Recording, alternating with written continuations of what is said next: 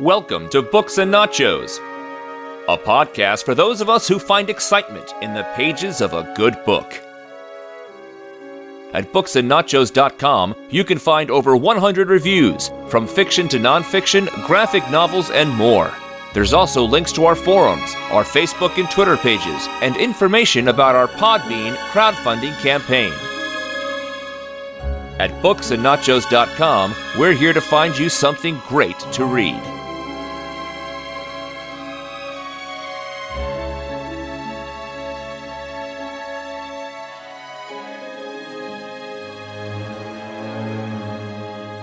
As it was, they had brought incalculable suffering.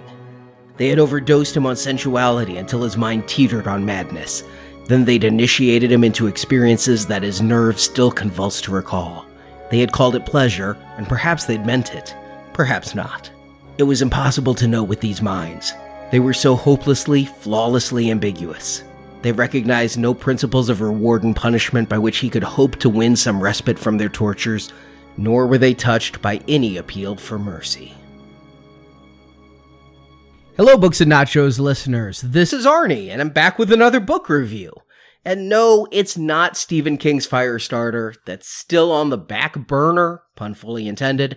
It was put there so I could finish up the book I helped write, now playing podcasts underrated movies we recommend. And that project has taken so much of my time the past 2 years, and this year specifically, that I haven't had the time the Stephen King reviews demand, especially with his lengthy novels. But if you can permit me a bit more time to work on those, how about a review of a second horror author I've read for most of my life? A man who owes his entire career to a few words from King. I'm of course referring to Clive Barker, and today I'll be discussing that author and reviewing his story, The Hellbound Heart. How does that relate to Stephen King? In 1984, at the World Fantasy Convention, King said, "I have seen the future of horror, and his name is Clive Barker." Or words to that effect. Depending where you read the quote, it might have been slightly different, but those are the words that were printed on the cover of Clive Barker's book. And with such a bold proclamation coming from the reigning king of horror, it changed the life of Barker forever. I mean, who was Barker at that time? In 1984, Barker was 32 years old. He was born in Liverpool and spent much of his adult life working in the theater and writing his own plays. However, he became inspired to write a horror anthology, his first horror prose, which Barker described to Fangoria magazine as a, quote, celebration of perversity, unquote. After writing 5 of these stories, he approached a UK publisher who agreed to print them, and thus was born Barker's first published material, The Books of Blood.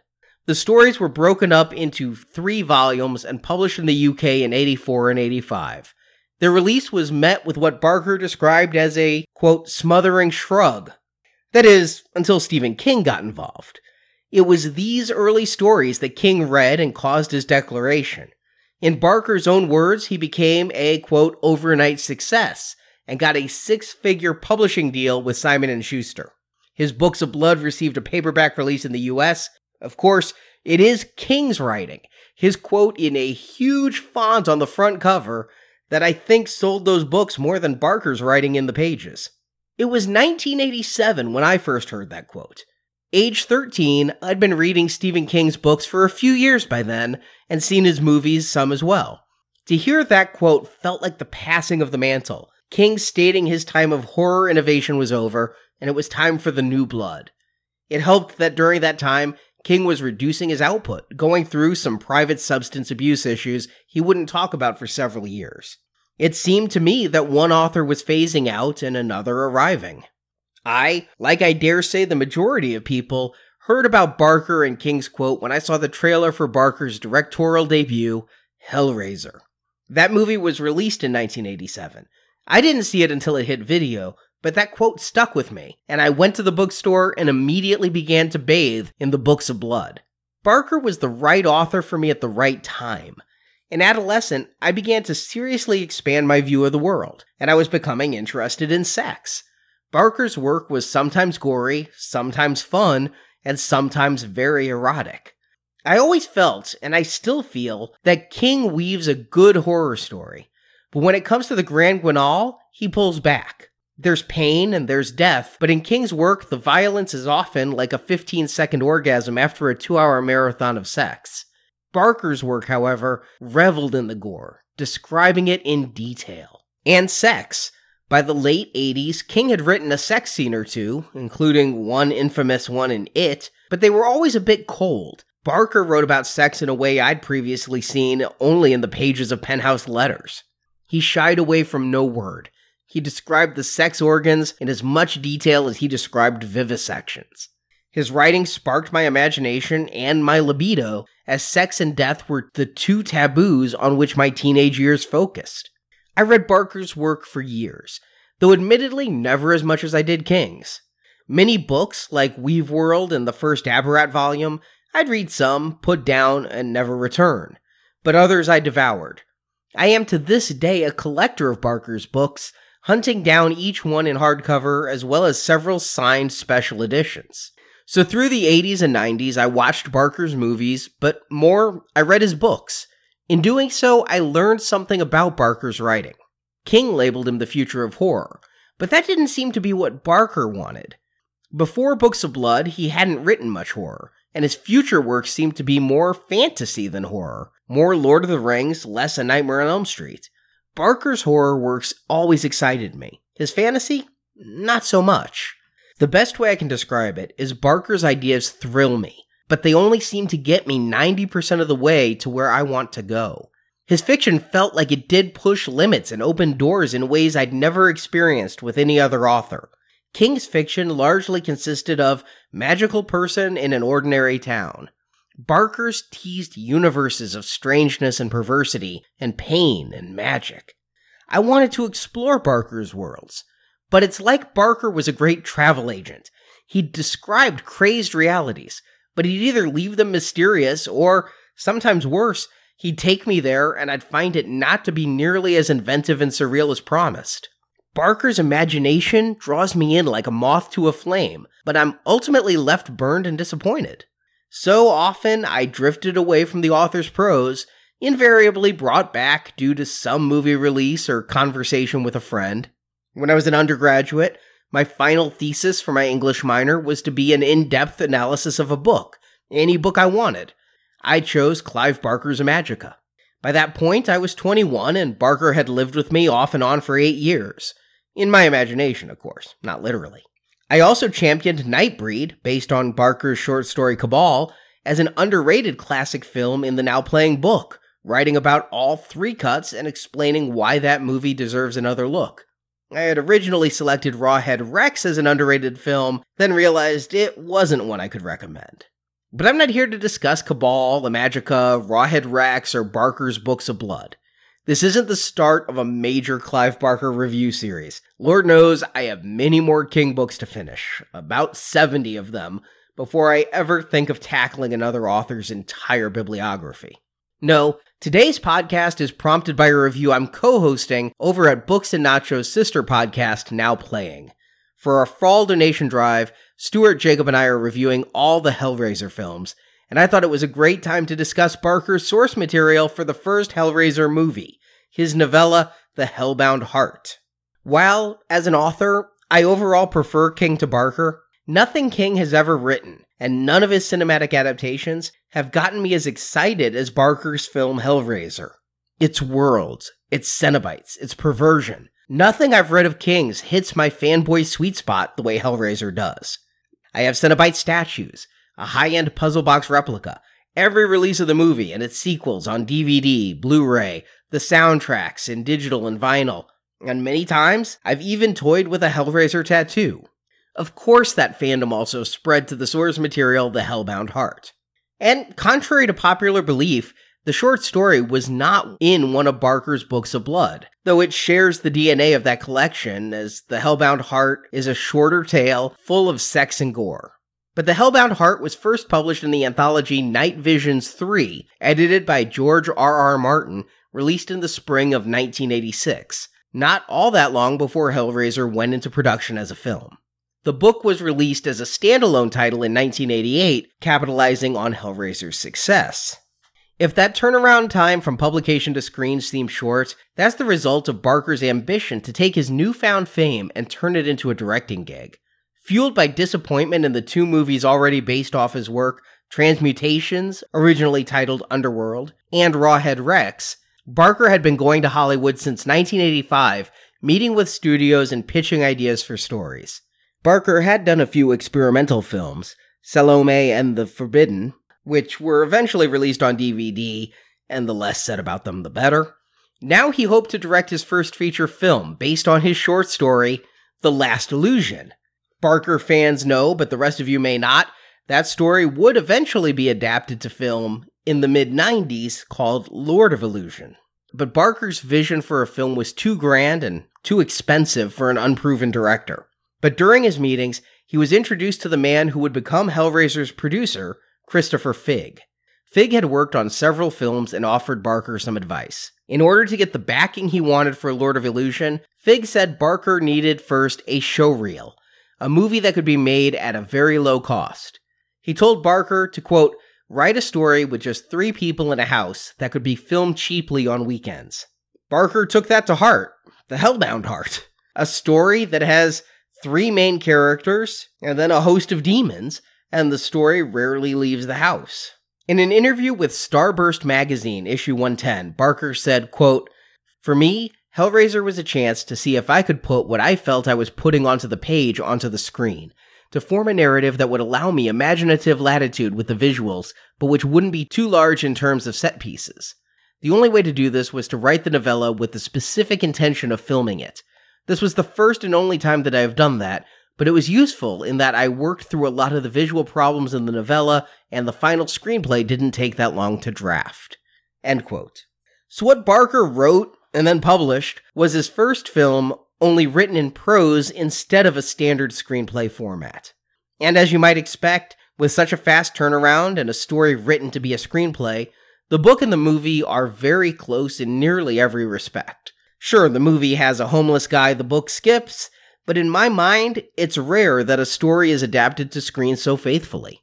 And I'll admit, I first read this novella in 1990, and by then I'd seen Hellraiser dozens of times. I've reread the novel 5 or 6 times in the past 35 years, but every time I pictured the movie in my head. I read the book like it was a novelization instead of true source material. This time, I put out of my mind, as much as possible, any images from the movie. Gone are visions of Andrew Robinson, Claire Higgins, and Ashley Lawrence. Also gone are the iconic representations of the Cenobites from the film. I wanted to read this as blank as possible and see how Barker originally envisioned these characters. I even tried to constantly remind myself that these are English characters living in London, and to separate myself from the American accents that the characters often have in the movie. Now, while I did read this book as prose initially, just working hard mentally to separate the words on the page from the movie I've seen so many times, there are audiobooks of this I listened to after that help separate it even further. The first version of the Hellbound Heart in audiobook was read by Clive Barker himself, and it is my favorite way to listen to this. Hearing the author's own words, plus, honestly, his British accent, really helped drive home the locale of this as a London picture, and I really enjoyed hearing Barker perform the words of the Cenobites, moving far away from what's seen on screen, even though this abridged narration came out in 1988, the year after Hellraiser was released. While this was originally released on 2 audiocassettes, Audible does have it available.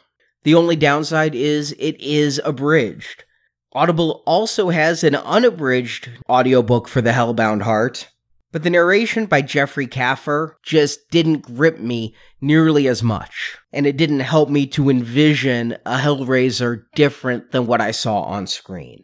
Sadly, there isn't a version of the book read by Pinhead star Doug Bradley. It is a shame. He does do a lot of audiobook reading. He did an entire Spine Chiller series that you can download and listen to, and there was a lot of horror in there, Poe, Lovecraft, Dickens, but no Barker. I think hearing him read that would be second only to Barker's own narration. but once I heard Barker's reading and really paid attention to his prose, I noticed more differences from page to screen than I ever had before. And they start at the very beginning. The first chapter of The Hellbound Heart functions as a prologue, taking place about 1 year before the rest of the book. In this section, we meet Frank Cotton, the first of the book's 3 main characters. Frank is a 29-year-old nihilistic, self-centered hedonist. He'd traveled the world, had every type of sex, and ingested every type of drug. And he'd been left unfulfilled.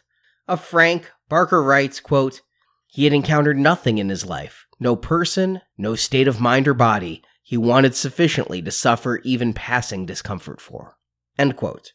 At the start of Chapter 1, we find Frank taking residence in a house left to him and his brother Rory by their grandparents. The house was unoccupied, and Frank had gone there to be alone, to solve a puzzle he hoped would reward him with new levels of experience. Through his travels, he'd heard rumors of, quote, "a pleasure dome where those who had exhausted the trivial delights of the human condition might discover a fresh definition of joy." End quote. Sounds incredible, doesn't it? There were many passages to such a place. Those who saw the movie might think there was just one, a puzzle box. But Barker wrote there were others. An origami exercise used by the Marquis de Sade, a chart hidden by the Vatican also held away. But the way Frank found was, yes, a puzzle box. This idea wasn't unique to Barker when he wrote The Hellbound Heart. Barker had said in an interview, quote, "What I like very much is the notion of intellectual puzzles, resulting in physical manifestations of one kind or another." End quote. Indeed, he had already told a similar tale once before in the Books of Blood. The short story, The Inhuman Condition, has a character find a knotted piece of string. The character in that story loves puzzles, and so he unties the knots, not realizing each knot releases a demon. Admittedly, a puzzle box is an upgrade from a piece of string. I imagine Hellraiser might not have done quite so well if, instead of an ornate cube, there was a guy trying to unknot a shoelace. The puzzle box is arguably the biggest iconography of the Hellraiser film. Only the design of Pinhead comes close in popularity. But in the Hellraiser film, the box's origin is a mystery. We see Frank buying it from an enigmatic stranger. The book gives more details. The box was made by a French craftsman named Le Marchand. He was known for making singing birds, but he also made this music box. It was a puzzle box, but if opened, it would play a tinkling tune and open a pathway to that dimension of experience. The box functions in the book much like in the movie. It's difficult to open and requires lots of experimentation. But another difference, in the book, the box is described as somewhat unremarkable. It was just a black box with highly polished sides. I'm not even sure it's a cube. The jeweler who worked on Hellraiser and gave the puzzle box its intricate gold design cannot be given enough credit for turning a plain black box into a memorable, recognizable design. Frank got this box not where I'd expect. It was in Dusseldorf, Germany, from a man named only Kircher, a drifter and hustler like Frank himself. But Kircher gave Frank specific instruction on the ritual of opening the box. Not only did Kircher give hints on how the box itself worked, but also that the supplicant desiring new experience had to follow the ritual. There were offerings of bones, bonbons, and a plate of doves' heads. Also needed is 7 days' supply of the Voyager's own urine, as the Cenobites may want a gesture of, quote, self-defilement. None of that has ever been depicted in the Hellraiser films, though the box's origins and Le Marchand were mined by Barker and screenwriter Peter Atkins for the fourth Hellraiser film, Bloodline. While the golden shower idea was also recycled, Barker wrote a similar scene in Rawhead Rex that even made it into the Rawhead Rex movie. Perhaps it was wise not to include it in a Hellraiser film. Being covered in one's own urine may be more nauseating than horrific to mass audiences. One final note about Le Marchand's box. When the box opens in the film, we hear a chiming tune play as well as the ringing of bells. I thought these to be the introduction of the film's composer Christopher Young and the sound effects editor John Ireland. But no, the tune is being heard by the characters. It comes from the box, and the bells ring in the distance, heralding the arrival of the Cenobites. Those demons from another dimension are the other bit of Hellraiser iconography that virtually everyone recognizes. From the film, that is. The book is a bit different. Firstly, here's something I'll admit to not knowing. Cenobite is not a word Barker invented. It's not a common term for sure, but Merriam-Webster defines Cenobite as a word from the 15th century meaning, quote, a member of a religious group living together in a monastic community, end quote. So yeah, a monk, a nun, a priest, these are all examples of Cenobites. In The Hellbound Heart, the Cenobites are theologians of the Order of the Gash. Barker writes they are, quote, summoned from their experiments in the higher reaches of pleasure to bring their ageless heads into a world of rain and failure, end quote. But Barker did turn Cenobite into a proper noun, capitalizing the C in every usage. This was important as the demons had no individual names. In both Hellbound Heart and Hellraiser, these Cenobites are background dressing, not main characters. That this would change in sequel films, comics, and books is credit to Barker's original work. He designed tremendous characters who stayed to the shadows. They appeared sparingly, they left the audience wanting more. And that's certainly true in this book. Odds are everyone listening to this podcast can envision the Cenobites from the movies. Pinhead most specifically, but Chatterer, Butterball, Female Cenobite, and others have found popularity and been realized as action figures and statues. The movie designs are sick, detailed, both majestic and repulsive in equal measure. But The Hellbound Heart doesn't even begin to properly describe the Cenobites' presence. This is honestly a huge gripe I have with Barker's writing as a whole. He'll often tell stories of the unimaginable, but it's like he himself can't imagine it. So many of both his short stories and his novels leave me desperately trying to envision the creatures Barker describes.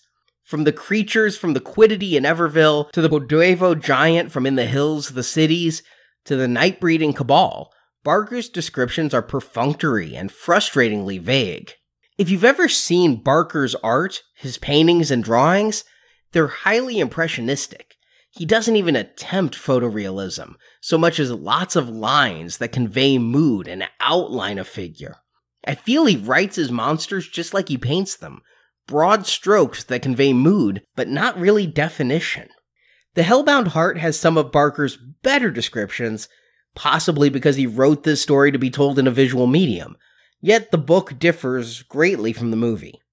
Of the Cenobites, Barker writes, quote, scars covered every inch of their bodies, the flesh cosmetically punctured and sliced and infibulated, then dusted down with ash.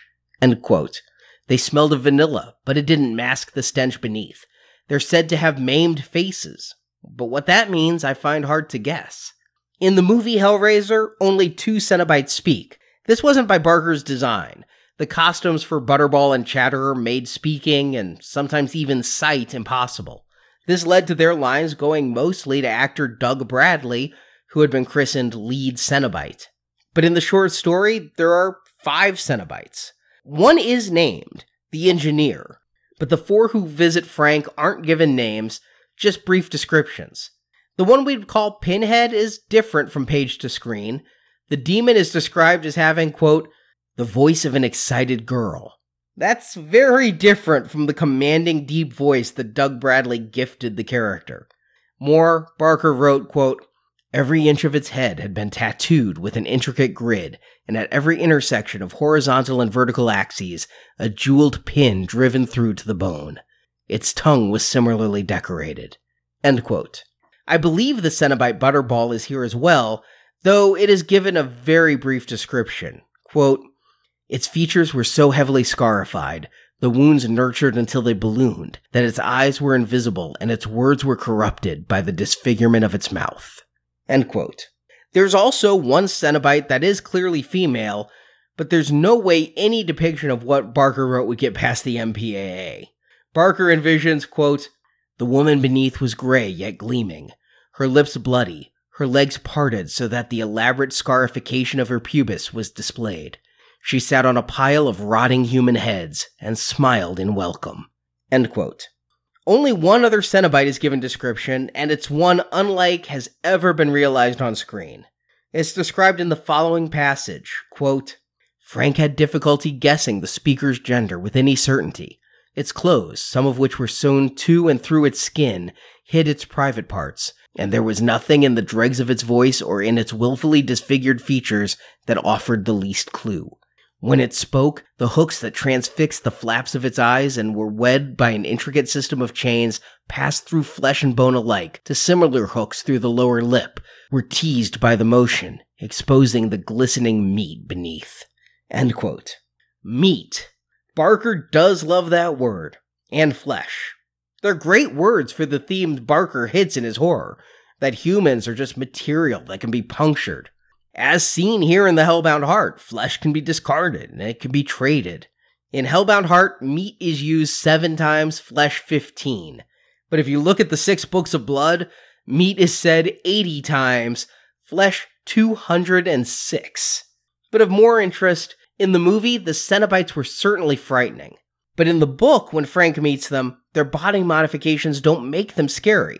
They're weaker for the punishment their bodies have taken.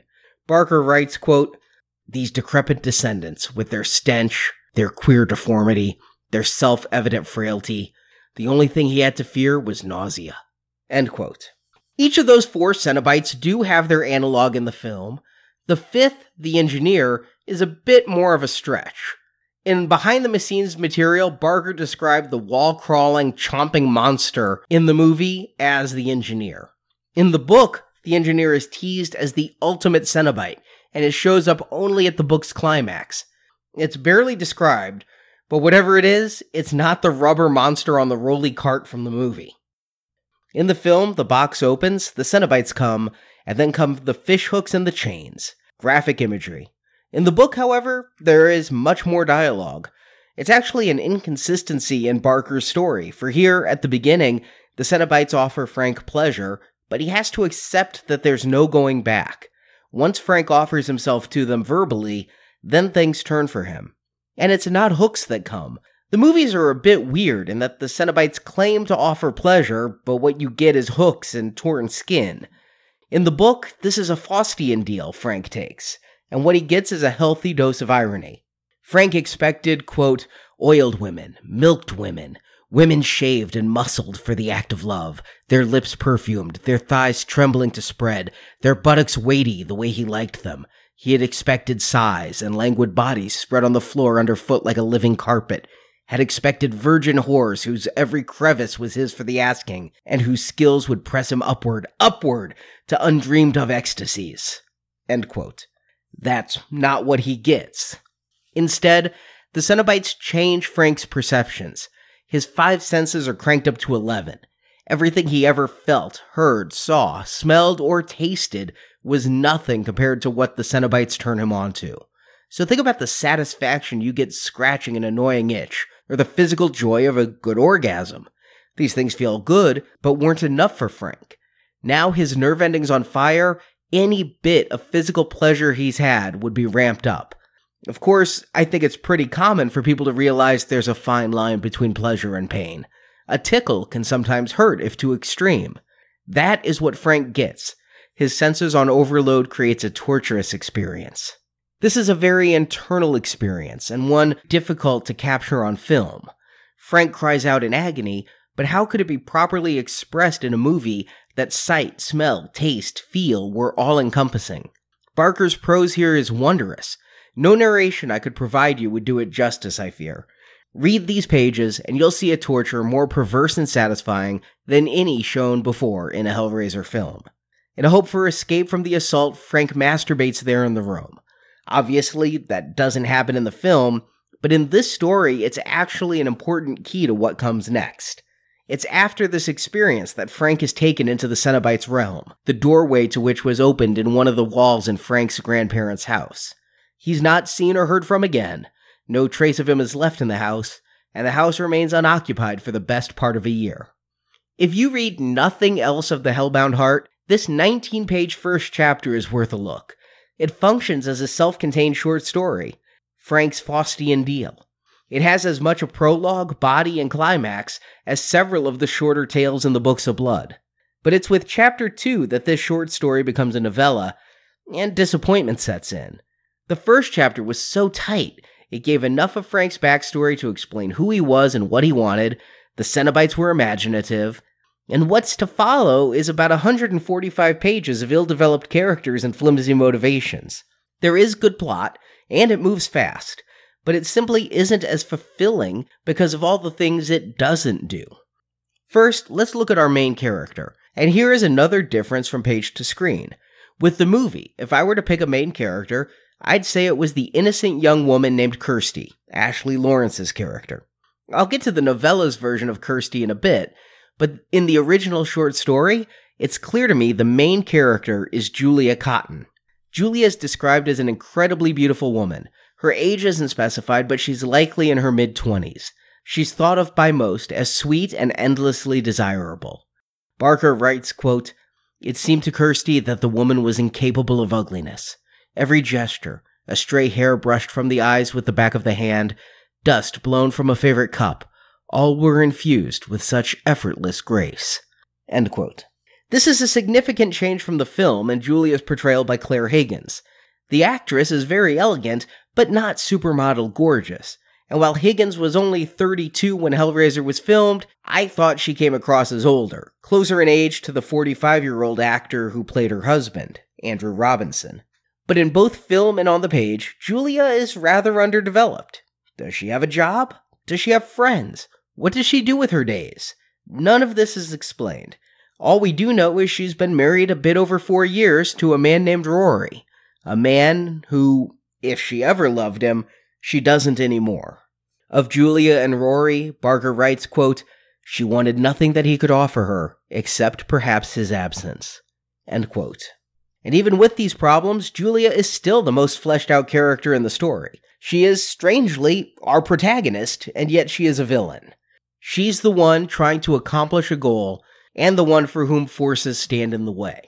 It's not uncommon in Barker's early short stories to side with the villain like this. But much of the Hellbound Heart comes from her point of view, and the story is one created by her poor decisions, of which marrying Rory appears to be but one. Another poor decision by Julia was when she slept with Rory's older brother Frank mere days before her wedding. Frank had come into town for the ceremony, and instantly the two had an attraction. He took her atop her own bridal gown, with family friend Kirsty oblivious downstairs. The coupling is certainly some of what soured Julia on Rory, as sex with Frank has fueled her fantasies for years. The encounter was not romantic. Barker describes it as having, quote, "in every regard but the matter of her acquiescence, all the aggression and the joylessness of rape." End quote. But being taken, the bruising, it ignited Julia's passion to such a point that she may have even left Rory at the altar, choosing his brother.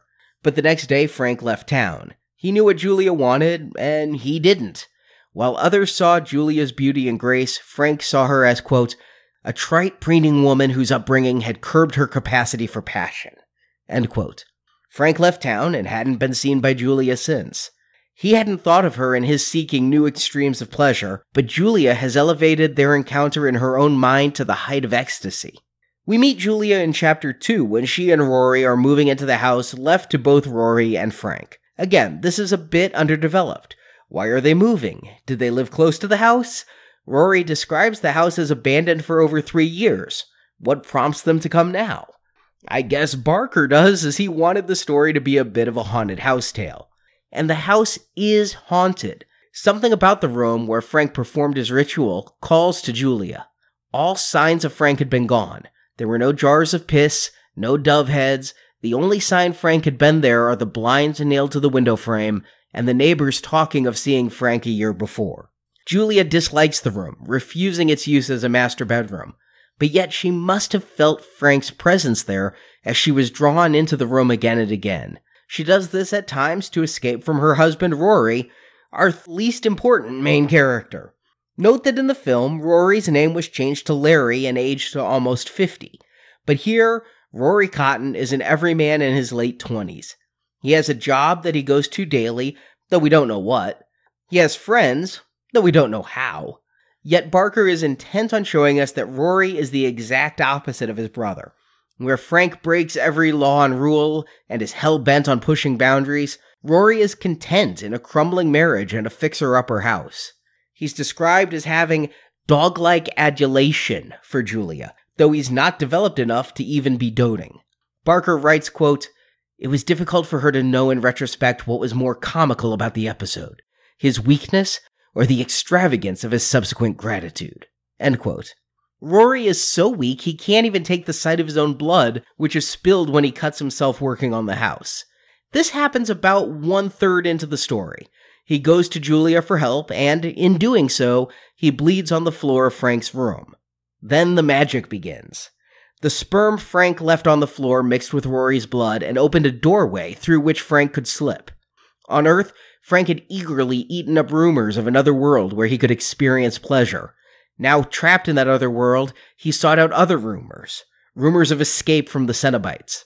The demons couldn't come to Earth to chase him, they had to be summoned. So Frank emerges from the walls, and in one of her trips to the room, he's found by Julia. But he's barely human. He's an eye, a spine, and a few other rotted bits. These were all ideas Barker took because he was a fan of the old Universal Pictures films of The Mummy. Having a dried, desiccated corpse seemed to him like the perfect start of this reanimation. But this Frank could see, and Frank could speak, though barely. What he says is, quote, "Julia, it's Frank. Blood." That's all Julia needs. She somehow intuits that Rory's blood rose Frank, and more blood will bring him back further. Suddenly, her one night of lust turns her into thinking she was in love with Frank, and if blood was what he needed, that's what she'd get. And that is a hell of a leap for a character. A mid-20s beauty with a fine upbringing, a woman so inactive that she won't leave a marriage in which she's miserable, to becoming a huntress? Julia would go to singles bars and lure men back to the house, to Frank's room, and she would graphically murder them. On screen it plays better. There's more words spoken by Frank, more promises. Also, on the screen, an actor's facial expression can sell a scene and cover an improbable plot point. On the page, however, we have deep insight into the mind of a character. Julia is our primary point of view in this tight third-person narrative, and the only thing Barker gives us for motivation is Julia thinking, quote, "If she could give him the sustenance he needed, would he not be grateful? Would he not be her pet, docile or brutal at her least whim? The thought took sleep away, took sanity and sorrow with it." End quote. So did she snap? Go insane? It does show that Julia and Frank should have run away together. They're perfect for each other, so centered only on their own wants and their own desires, both seeking to be in control, and through their attempts, they lose it. The second third of the book documents Julia's reunion with Frank growing stronger after each body Julia delivers. We're shown 2 seductions and murders, and it seems 1 or 2 more will cement Frank's escape and restore him to humanity, able to give Julia the physical pleasure she is craving. But the last third of the book, starting with chapter 9, changes perspectives. Suddenly, jarringly, Julia becomes a supporting character, and our main character is one that thus far had been so insignificant she hasn't even been worth mentioning. Kirsty. She's so undefined a character she doesn't even have a last name. In the movie, she is actually Larry's daughter. Julia is her stepmother. Here, though, she is the same age as Julia and Rory and forms a love triangle that really goes nowhere. Now, I can't tell you much about Kirsty. Again, I don't know where she works, I don't know where she lives, I don't know her hobbies. She's every bit as ill-rendered and just about as weak as Rory. This is what I can tell you. Kirsty is a friend of Rory's, though I don't know where or how they met. She's a few years younger than Rory, she's 26 in the story, and she's been a close friend of Rory since before the wedding. As I mentioned, she was on the first floor of a house assisting with wedding planning while Julia and Frank copulated upstairs. And Kirsty has an unrequited crush on Rory. She feels inferior to Julia in every way and possibly feels undeserving of Rory's attentions, but she keeps coming around like a stray cat whenever Rory calls. Kirsty had been a minor presence in the first 2/3 of the book. She and Julia were always at odds. Julia so elegant, and Kirsty described as a lost soul who had a, quote, dreamy, perpetually defeated manner. More, she was hapless, unable to even make coffee without it becoming an ordeal. I did laugh slightly at Barker's line, quote, Julia always looked at her so strangely, as if faintly baffled by the fact she hadn't been smothered at birth, end quote. Kirsty serves the writing in one way. She is the mirror opposite of Julia. Both women love a man they can't have, but while Julia longs for it, pines for it, and even kills for it, Kirsty simply remains a lovelorn good friend. Also, were it not for Kirsty, I'm not sure we, the reader, would care for Rory. Julia dislikes Rory, as does Frank, and they'd been our primary point of view characters. Kirsty is the sole character that seems to see Rory as having any value at all. More, this creates a love triangle between Julia, Rory, and Kirsty that is the exact opposite of Julia, Rory, and Frank. Julia and Frank consummate their love. Kirsty never tells Rory anything, as Rory is such a puppy dog for Julia. Yet Kirsty still remains a background character, easy to forget for most of the book. But with Chapter 9, she's promoted to main character. A bit earlier, Rory had called Kirsty and proved himself to be the dumbest character in the story. While Julia has been bringing men home to kill, her change in attitude has made Rory worry for his wife. Completely unaware of the animosity between Julia and Kirsty, Rory actually asks Kirsty to go talk to and check up on his wife. And Kirsty, Rory's willing servant, agrees to the stupid errand, but arrives at the house as Julia brings home another victim. Kirsty mistakes this murder scenario for Julia having an affair, but Kirsty wants some proof or something. As unbelievable as it is that Julia would instantly jump to the "I'm gonna murder for Frank" solution, it's equally improbable that Kirsty would see cold, bitchy Julia take a suspected lover into her home, and Kirsty would then enter the house for further proof. Seriously, girl, just call Rory and let him deal with it. But no, unlawful entry is Kirsty's preferred solution. Instead of finding Julia in a lover's embrace, she finds Frank, now far more human, wearing bandages to keep his body together, again much like the mummy. And, for reasons I can't imagine, obsessed with fresh ginger. There's a giant jar of it that he demanded. I don't know if this was some part of a ritual or just a favored snack. Frank attacks Kirsty, but she is saved when she randomly grabs LeMarchand's box to use as a melee weapon.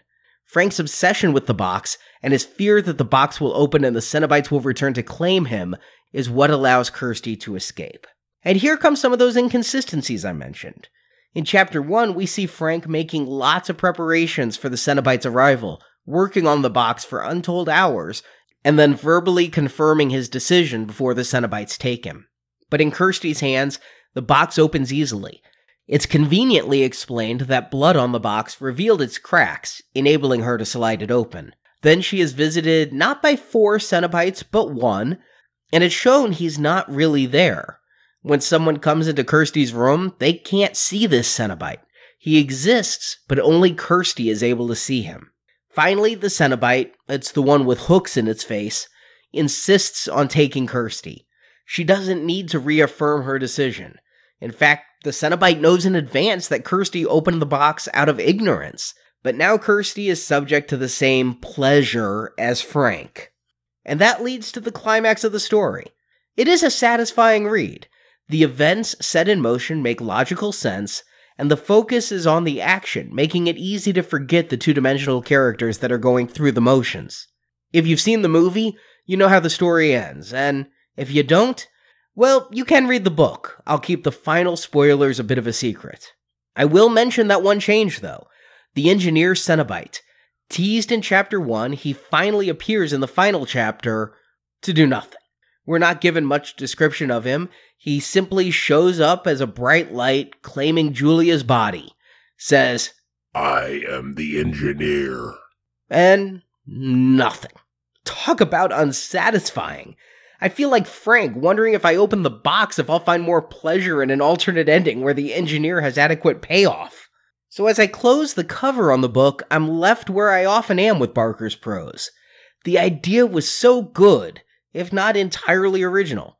Barker pulls from the Tales of Faust and his own previous works to speed write this original screenplay in prose form.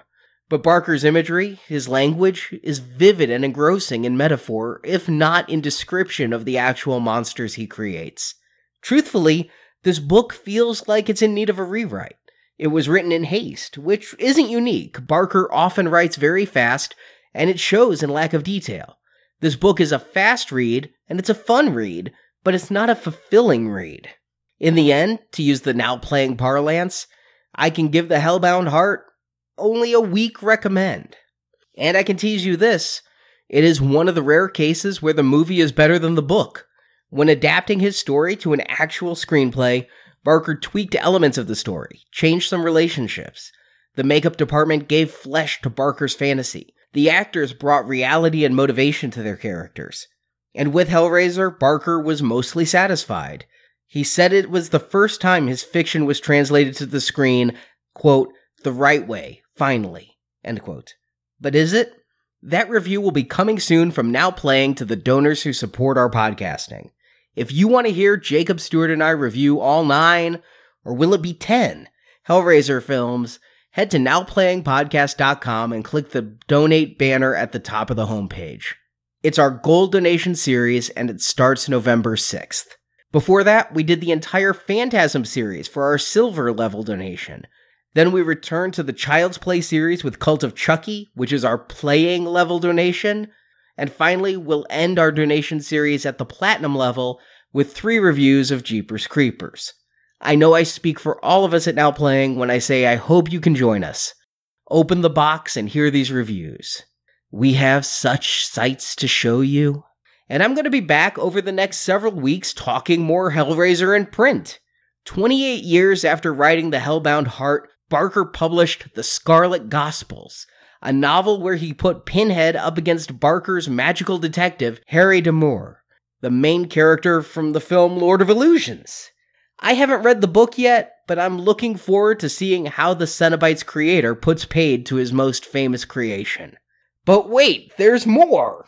There's at least 2 other Hellraiser books I'll be covering. The first is called Hellbound Hearts. Published in 2009, this book has 21 short stories based on the Hellraiser mythos. They're not written by Barker, but there are some notable names in here, including Mick Garris, the director of the Stand miniseries, as well as some less notable works that we've covered on Now Playing. Mike Mignola, creator of Hellboy. Peter Atkins, the man who worked with Barker on the first Hellraiser film and then scripted parts 2 through 4. Simon Clark, Nicholas Vance, and Barbie Wilde, all actors who played Cenobites in the Hellraiser films, have stories here. And there's even one by Neil Gaiman, writer of the Sandman comics and the novels Stardust, American Gods, and Coraline. That's some interesting people involved, and I look forward to tearing into it. More, there's a new Hellraiser book coming in January of 2018 called Hellraiser: The Toll. It's based on a story by Clive Barker, but it's written by Mark Allen Miller, a friend of Barker's who's written several Hellraiser comics and who worked on the Cabal cut and the director's cut of Nightbreed. It's described as a book that bridges the events of the Hellbound Heart and the Scarlet Gospels. It involves Pinhead's preparations for the events of the Scarlet Gospels, and it will feature the return of Kirsty, though if she'll be Larry's daughter or Rory's unrequited crush, I don't know. So you can look for those upcoming releases on booksandnachos.com. Plus, Stuart promises me he'll be back with reviews of the rest of the Dune saga and more. If you're looking for more to read, please do check out the Now Playing book of movie reviews, Underrated Movies We Recommend. The ebook is out now, the audiobook is in production, and the hardback will hopefully be coming in the next couple of months. And if you enjoyed this podcast, please come to our forums. And I hope to see you all comment on Now Playing's Hellraiser movie reviews. Thanks for listening, and I'll see you in hell.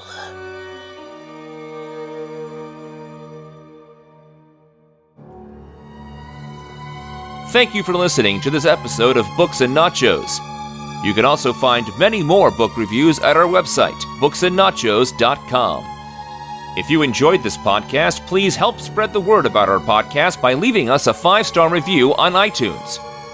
Books and Nachos is a crowdsourced podcast with no sponsors or ads. You can support our show by pledging to our Podbean campaign at booksandnachos.com/support. Books and Nachos is a Venganza Media production, copyright 2017. All rights reserved, and no part of the show may be reproduced, repurposed, or redistributed without the written permission of Venganza Media Incorporated.